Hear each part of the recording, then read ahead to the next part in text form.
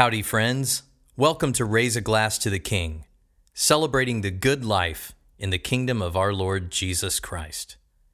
I'm Johnny Simmons, your Toastmaster. Our toast this evening to King Jesus is in thanksgiving for the reconciliation to God which He purchased for us by His blood.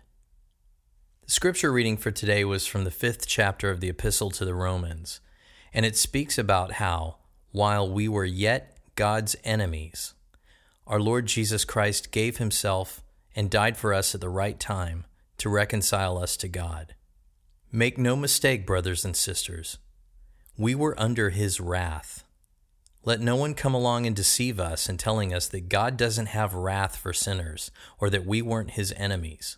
We were His enemies, and that means that He was our enemy. But our Lord Jesus Christ, in giving Himself on the cross, justified us by the shedding of His blood, and we were reconciled to God because He loves His enemies.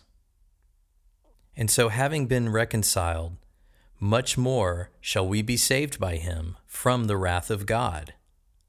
Because now that we are reconciled, we are saved by His life.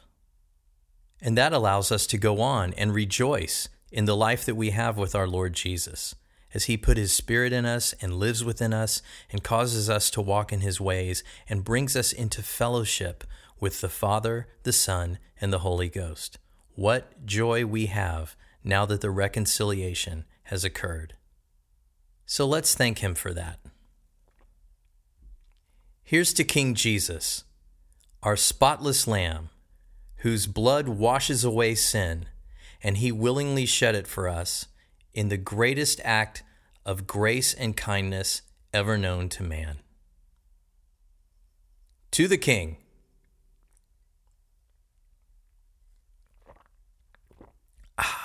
Glorious. Friends, your rating and reviews on iTunes really help this podcast out. I hope that you'll consider doing that.